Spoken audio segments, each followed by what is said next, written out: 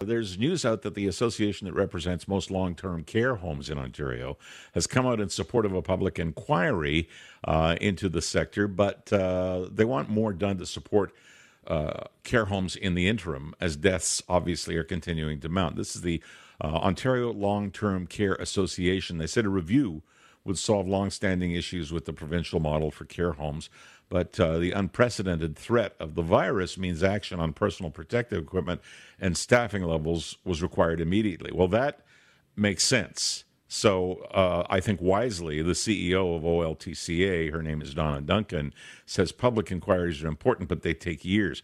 And that's kind of the way I see it. But there's somebody out there who has some ideas on it himself, and he's an old adversarial friend of mine by the name of Stephen Del Duca, who is now the leader of the Ontario Liberal Party. He joins us this morning. Hi, Stephen. Hey, Peter. How you doing? I'm doing well under the circumstances, and I see by reading about you on a fairly daily basis that so are you.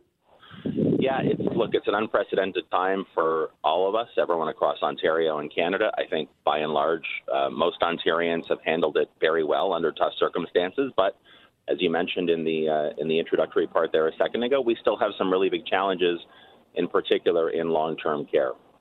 Well, the interesting thing that I've noticed about you is that in certainly the initial days, starting in March and going through April, you and Andrea Horwath in the NDP and Mike Schreiner on his own for the Green Party, all of you were pretty supportive, and you kind of locked arms with Doug Ford and put the political stuff aside because we needed to be absolutely solid in our approach to the virus, and you did that. But now there are some questions being asked as we begin slowly to reopen and start to think in terms of whatever the new normal is supposed to mean. And I know that you have questions about long-term care deaths in Ontario and Canada. Are you one of the people who says you think an official inquiry has to be held? So I believe that I might have been the first political leader here in Ontario to call for a public inquiry. It was several weeks ago. I know that other political leaders and association representatives have joined in that call. I was very specific when I called for it to say that it should take place on the other side of the crisis, not, of course, in the midst of a crisis, recognizing that we have far more urgent or acute needs in this moment because the women and men living in those homes are dealing with tough circumstances, as are their families. The death rates were spiking and are still there, and that's a huge problem. And the people working on the front lines in those homes were also facing big challenges. And so my call for a public inquiry at that point in time was, look, on the other side of the crisis, once we get to a better normal, if I can put it that way, or a new normal, we need to unpack this because we need a much bigger conversation about long-term care, about home care, about retirement in general for the people of this province who have helped create what we enjoy today. And I've noticed just in the last 20 or 30 minutes, the government has made an announcement regarding long-term care. They've said that they will establish an independent commission. That statement that came out from the minister just about 20 minutes ago. Yeah, just looking it up. Yeah, so I just saw that right before I joined you on air today. I don't know what the terms of reference will be. Obviously, we'll wait for more details. I think that's probably a step in the right direction. But we definitely need to unpack this in a meaningful way once we're on the other side of the crisis. Well, what I'm looking at online is, and I'm quoting because it's not a big announcement. It says, "Today I am announcing that we will be launching an independent commission into Ontario's long-term care system beginning in September." Right. Is that something that you can bite on and say they're basically going along with what I want? Well, look, I literally just saw the statement right before I joined you on air. I think that they do say in that release that they will the terms of reference, who will lead the commission, all of those things are still to come. So I'm going to wait to see what the details are. I think it definitely needs to be nonpartisan. It needs to be truly independent. I think the terms of reference need to be broad because I think it has to be part of I hate saying it this way, Peter, but it's the only way for me to describe it. It does have to be a much bigger conversation. I think for far too long, we have this sector has been kind of out of sight, out of mind. There are a lot of challenges in the sector. We know that. We know the demographics have been shifting for years. And it can't just be long-term care. Now, I know the independent commission can be just long-term care, but the discussion I'm talking about has to be bigger, I think, and broader than that. And I say that as a guy whose parents are getting a little bit older. They're fortunately still in their own home, but they need more support now than ever before, and people like them do as well. So I really hope we can figure this out going forward. So I'll say it's a positive step, but I'd like to see more details. Okay, so here's the it's not quite the other side. If we had Doug Ford on the line, he'd say, "You're right. We need to do something about long-term care." Frankly, it's gone back through the Liberal period, back through the former Conservative period, Yep. even into the NDP period.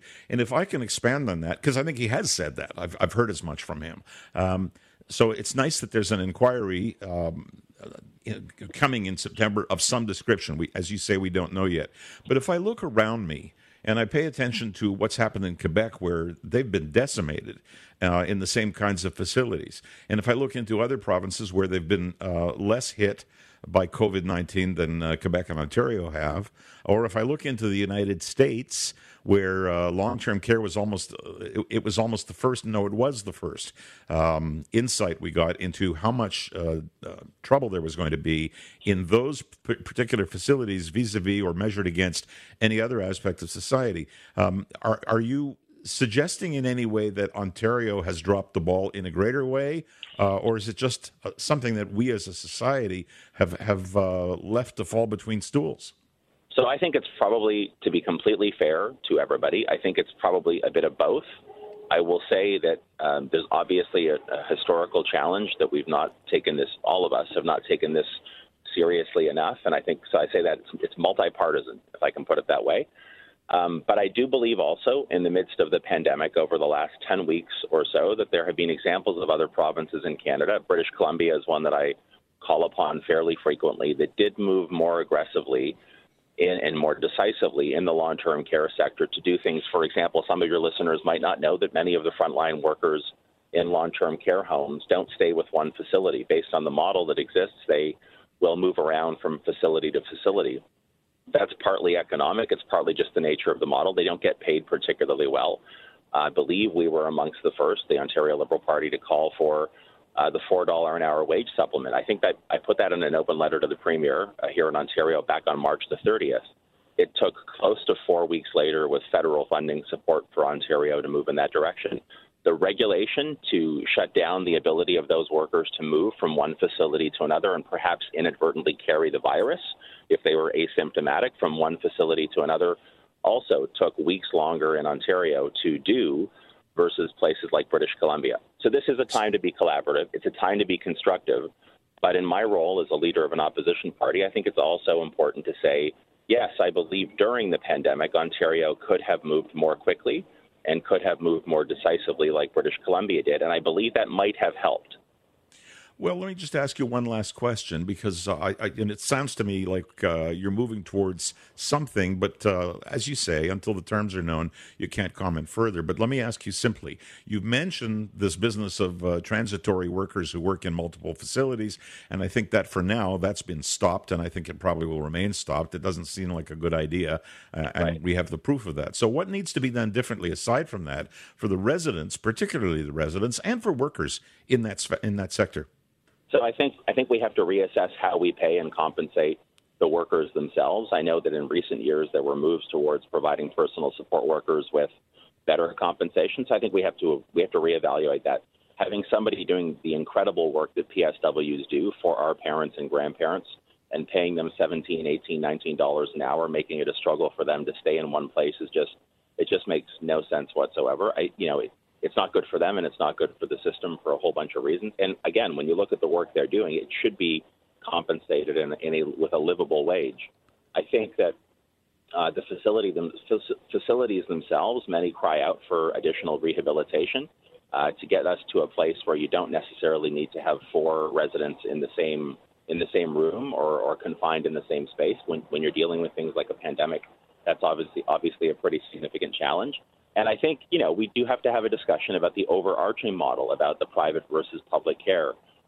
Or publicly funded care. I'm not here today to say I know for sure that we should end all private long-term care in Ontario, but I do think we have to remember that the primary responsibility of the sector needs to be the care part and not the private sector interest part as we go forward. If there's a way to accomplish that that includes the private sector, that's fine. but I think it's all about how we identify what the priority is. And I also mentioned home care earlier in this conversation because I think that's fundamentally important to getting this right as well. So there's lots of work to do. Lots of work. We're in a province where the biggest cohort is 65 plus in terms of age, and if you're not 65 plus, then maybe, like you said, you have a mom or a dad or both who are going to require that. I don't have my mom and dad anymore, but certainly my mother lived for the last few years of her life in a facility of that description. I would have to say a good one in her case, but not in everybody's case.